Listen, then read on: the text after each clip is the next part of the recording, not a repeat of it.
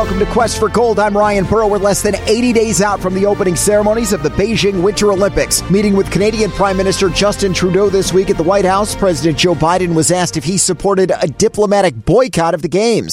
Something we're considering. Neither he nor the White House press secretary Jen Psaki elaborated. The comment comes after reports that tennis player Peng Shuai disappeared shortly after making sexual assault allegations against a top Chinese government official 2 weeks ago.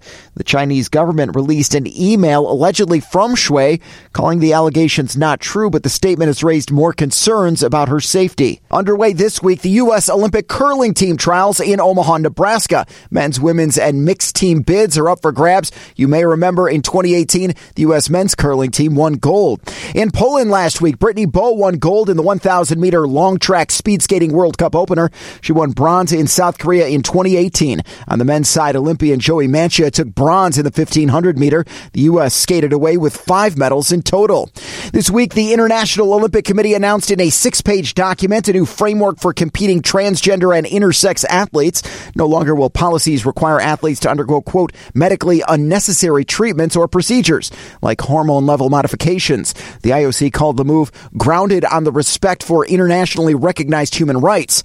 Before 2015, transgender athletes were required to have genital surgery to qualify for their respective sports. In 2015, the rules changed to put a limit on testosterone levels. Those rules have now been lifted. In this week's Athlete Spotlight, we turn to ski jumping. 25-year-old Chicago area native Kevin Bickner is eyeing his second Olympic performance. But 1 year ago, his journey was very much in doubt. It was a year ago. I saw you posted on your social media accounts that you decided that it would be best to step back and not compete this year, being last year. You didn't feel like you'd be able to maintain the same level of training as in the past and did not think you were at a high enough level to compete on World Cup. I will miss not competing, but I'm looking forward to getting back next season. What was your mindset last year at this time? I was just really struggling with a lot of things. One being burnout. I'd been spending so much time away from home and was kind of struggling to find the right motivation to compete as best as I could. And I wasn't really jumping as well as I had in the past. And I knew if I continued that my whole season was going to go like that.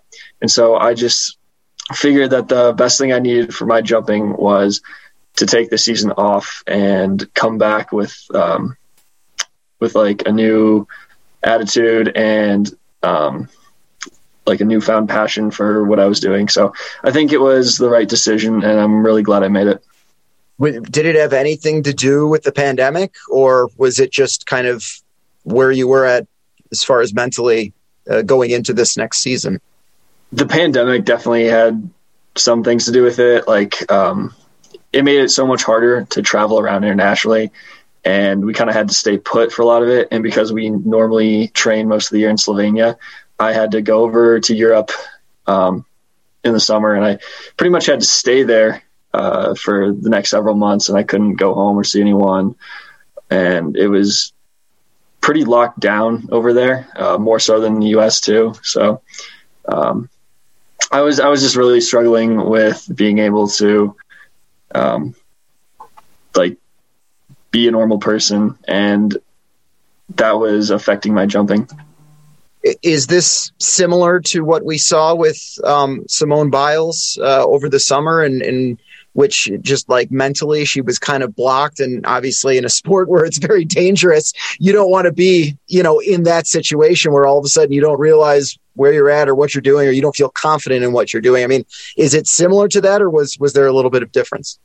No, absolutely. It's probably not the same, but I definitely see some similarities. When she first came out with that, I saw that a lot of people were, saying she made the right decision. A lot of people were kind of giving her a hard time. And I think that for those people that gave her a hard time, they don't understand what it takes to be an Olympic level athlete. And then if the sport you're doing is dangerous, if you're not feeling 100% about what you're doing, then you're taking a big risk. And being a good athlete is knowing when to stop.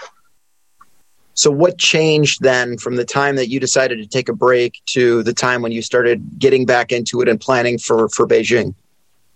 I think I was just able to like reset everything. I was feeling a lot more fresh. I was feeling really determined to do well this winter, and I just wanted to have the best season that I could leading up to the Olympics, because really that's like the time you want to peak at.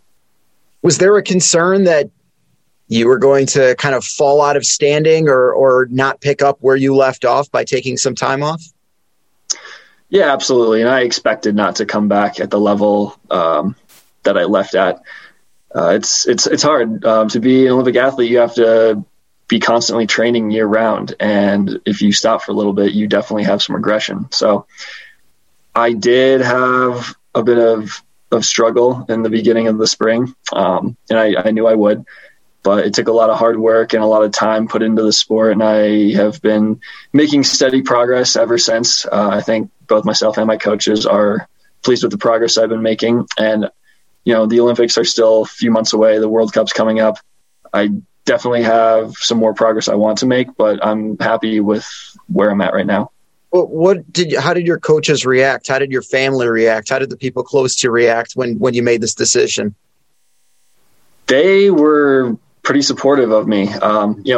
Being an athlete your whole life, it's one of the hardest decisions to make, is to step away from the sport you know so well. And I was unsure what kind of reaction I was going to get, but everyone who was involved seemed to be really supportive. They thought I was making the right decision, and they could see that it was something that I needed. All right. So you competed 4 years ago for the Olympics. Well, what's different this time about you personally? Then what do you know? What do you do? How do you train? Like, what's different this time around compared to 2018? 2018, it was a learning experience almost, a lot of new experiences. I wasn't really sure what it was going to be like. And now that I'm 4 years older, 4 years more experienced, this isn't the first time for me doing it. I know what to expect. I can plan a lot better. And I've had that much more time to work on my jumping. How much of this sport, I mean, we all see it and we're all amazed because none of us could do it, but how much of this sport is mental versus physical? Mental is huge in ski jumping because it's such a technical sport, and you have a split second that can make the difference between a good jump and a bad jump. And so you have to be really focused. You have to learn how to perform under pressure. If you screw up, there's no chance to fix it. You're really only doing the sport for about 10 to 15 seconds. And so I think mental plays a huge part of it. And obviously with all sports, being physically fit is definitely important, and it's something we work on a lot. But I think that's what separates good jumpers from great jumpers. It's interesting because you've got the physical aspect and the mental aspect of it, and I'm sure that they're never the same through someone's career, right? Mm-hmm. You might get smarter, constantly changing. You might get better, you might get more confidence, you may get less confidence as you get older. Maybe when you're younger, you just jump and you don't think about it. But as you get older, you start thinking more about it. Kind of where are you at right now in your career as far as that goes, the physical aspect as well as the mental aspect? The mental you're always working on. And I think this is true for every jumper. It's never consistent. It goes up and down. And a lot of it has to do with how they feel they're jumping at the time. When you feel like you're doing well, you go into it really confident. You can stay focused and make sure that you're performing how you need to perform. And the physical aspect of it, I mean, are you getting stronger? Are you changing anything as you progress and age? Yeah. So, we're constantly tracking strength and other things that are physically important for ski jumping, like flexibility, weight, those sort of things. We're always trying to improve on that. Does it get easier or harder? You're not old by any means, don't get me wrong, but I mean, have you noticed that it takes a little longer to warm up or a little more time to recover than previously? No, not so much, but I think that I take more time with that anyway. I think it's a learning progress to kind of discover what works better for you and how to be physically prepared for events. And I think I take more time and make sure that I'm more prepared than I used to. And I think that comes with an experience thing. Like, I'm 4 years older than the last games, and I feel like I've matured more and I'm more prepared. What is training like for you? I mean, is it just jump, or is there, I would assume, more to it? Are you trying to hit a certain point at the right time with your jumps? I mean, as far as what numbers you're getting, I've talked to a lot of track athletes, and, they don't just run the same way every time. They're trying to build up to a certain point. Is that very similar to what you're trying to do? So there are so many little technical things that make such a huge difference with ski jumping, and you put them all together, and that ultimately makes your jump. And so from the moment you get off the bar to the moment you land, every second is some sort of thing you can change to make your jump better or worse. And so we get very technical with it. We're constantly analyzing videos, trying to change something every single jump to improve our jumps. Changing your position like 1 inch when you're going down the in run, that can be the difference of several meters. So we're constantly working on that. And then for the physical side of training, we do a lot of strength training, a lot of like weights or plyometrics, a lot of quick twitch muscle strengthening. Flexibility is huge, balance and agility. There's just a lot of different things that we work on. Is technology playing a role in how you do things and how you train and what you see and kind of how you research? I think all sports, recently are using more and more technology. I don't think that ski jumping uses any more than other sports necessarily.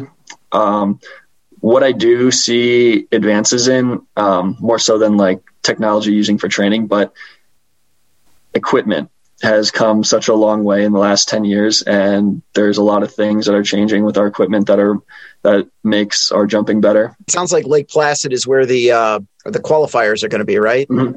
Yeah.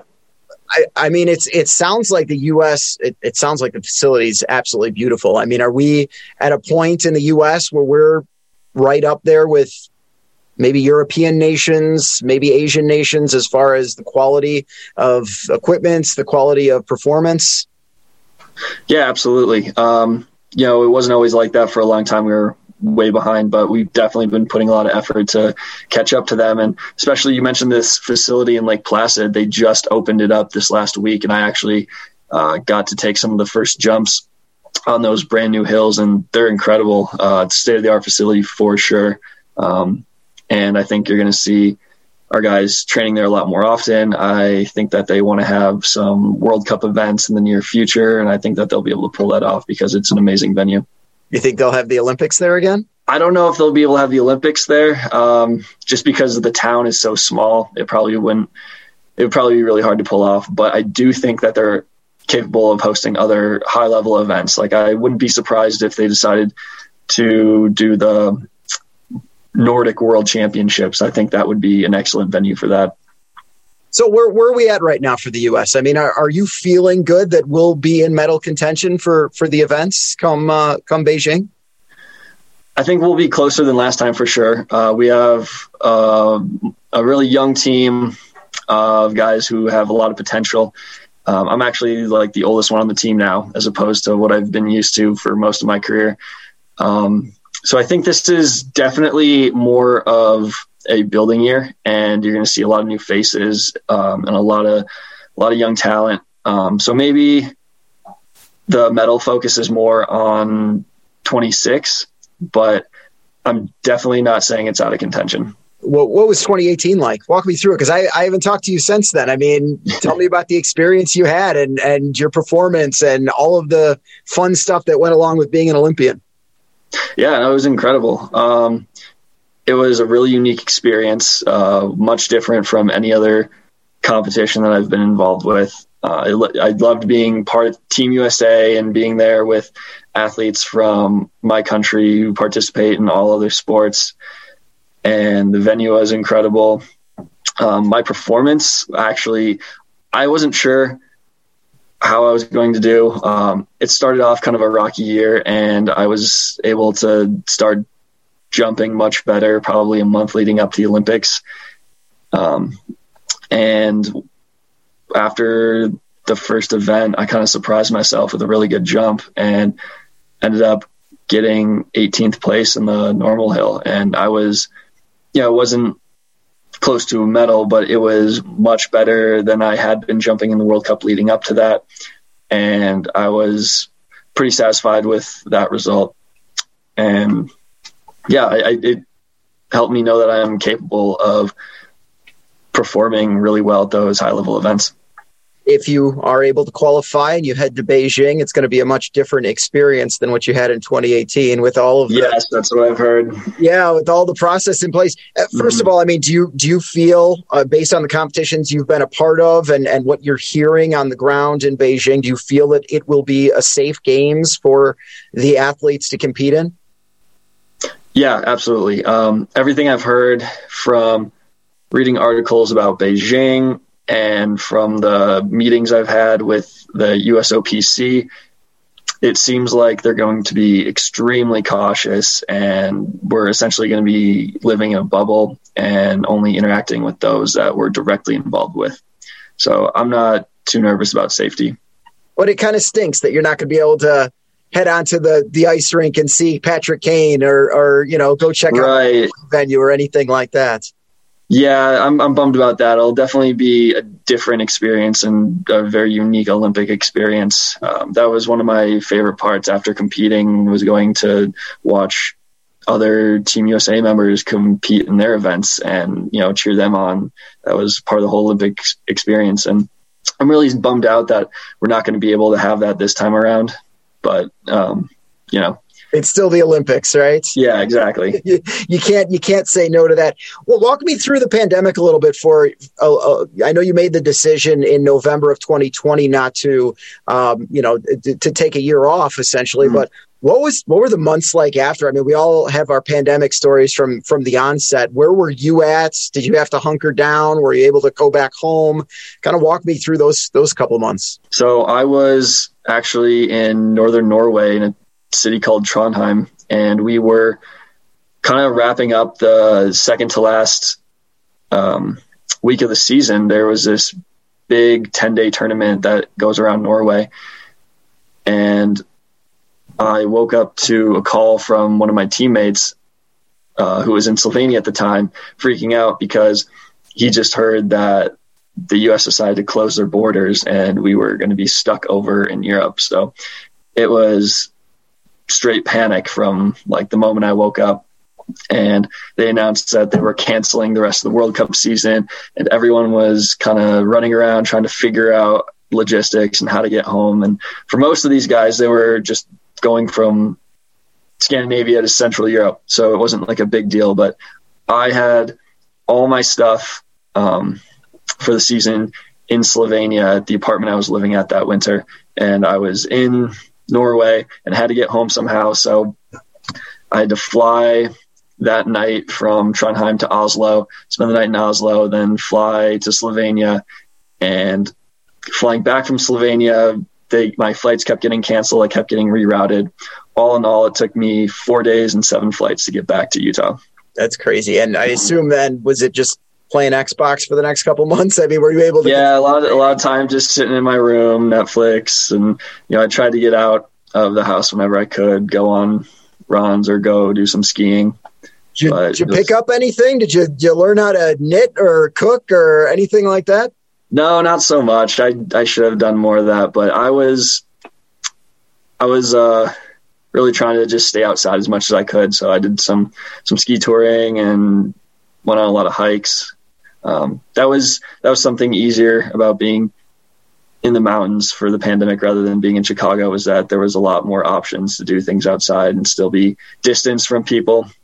But then after that initial scare in the spring, I did drive back to Chicago to visit a couple of family and friends after a while. And it was quite different, not being able to really do anything because, it's so populated and there's not a lot of like space outside to keep a distance.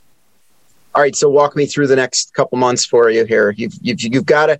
Does the U.S. already have qualifying bids, and it's just a matter of filling out the team, or does the U.S. still have to qualify certain places for the games? So we currently have 2 spots that we qualified from this last year, and I think it's feasible to get 2 more spots qualified. And I'm expecting myself to get one of those qualifying positions. I think I just need to get a couple decent results in World Cup before late January, and I'll have to have another teammate do the same thing, because you can only qualify 1 spot for your team. Each team member has to qualify an individual spot. But I think it's very feasible that we'll get a full team of 4. Are the big nations, I assume, just because of terrain? Is it mostly European countries that tend to lead the way? It is. It's definitely a culture thing too. Ski jumping is huge over there, and it has been for so many years. And so everyone knows what it is. A lot of kids go through the programs, and they have these really solid organizations set in place. And the U.S. just doesn't have that. We don't have the exposure that some of those countries have. We don't have the facilities that they do, although that is, as I was saying earlier, getting much better. And yeah, the experience, when you are finding success, it's easier to continue having success. And we're just trying to be able to catch up and get that success so that we can maintain it. No added pressure to you, but I would assume that success in the Olympics would likely mean success with the sport moving forward, introducing new generations of kids. Oh, absolutely. Do you feel that at all? I mean, do you say, I'm really hoping to do well, not just for myself, but to try to, put this sport on the map in the United States? Yeah, I'd love that. I always want to be a good ambassador for the sport, and doing well at an event like the Olympics, one of the few times that Americans witness the sport, would be huge. It'd give a lot of exposure, it'd create a lot of excitement. And I think that a lot of kids, when they see someone on TV win that gold medal, they're like, I want to do that. And so then they try to get involved with the same sport. It sounds very exciting because if I'm correct, you're competing on Christmas Day, right? And that's going to be nationally televised. I mean, that will be, yeah. Sure. I mean, we're all just going to be sitting there in our pajamas. So, I mean, that could be a great opportunity to introduce yourself and the sport to a lot of people. Absolutely. I'm excited about that event. I think the Olympic trials is so cool. And I was really excited to be a part of it 4 years ago. It's great exposure for the sport. And for a lot of people, they're seeing it for the first time, or they didn't really know it was still a thing. So I love to have a solid performance there and really pump up the crowd and excite everyone who's sitting at home watching on TV. Have you ever been to Beijing before? I've not. I've never been to China. This will be my first time. How do you kind of mentally prepare for the Olympics? Do you picture yourself there? Are you when you're not competing or you're not training, are you thinking to yourself, okay, I'm imagining myself in Beijing, I'm imagining myself, landing, going to the Olympic Village, or is that too overwhelming? Do you need to just kind of think about what you have to do that day? Yeah, I try to focus on what I need to do to get there, not actually being there. Although, in a sense, I do expect myself to be there, and I kind of carry that into my training. I'm not trying to make the Olympics. I'm going to make the Olympics. And I think that helps me prepare for it and just really focusing on what I need to do to get there. The U.S. Olympic ski jumping trials will be held in Lake Placid on Christmas Day, and it will be televised nationally. We're going to take a short break over the Thanksgiving holiday. We'll be back the following week with another episode of Quest for Gold. I'm Ryan Burrow. We'll see you then.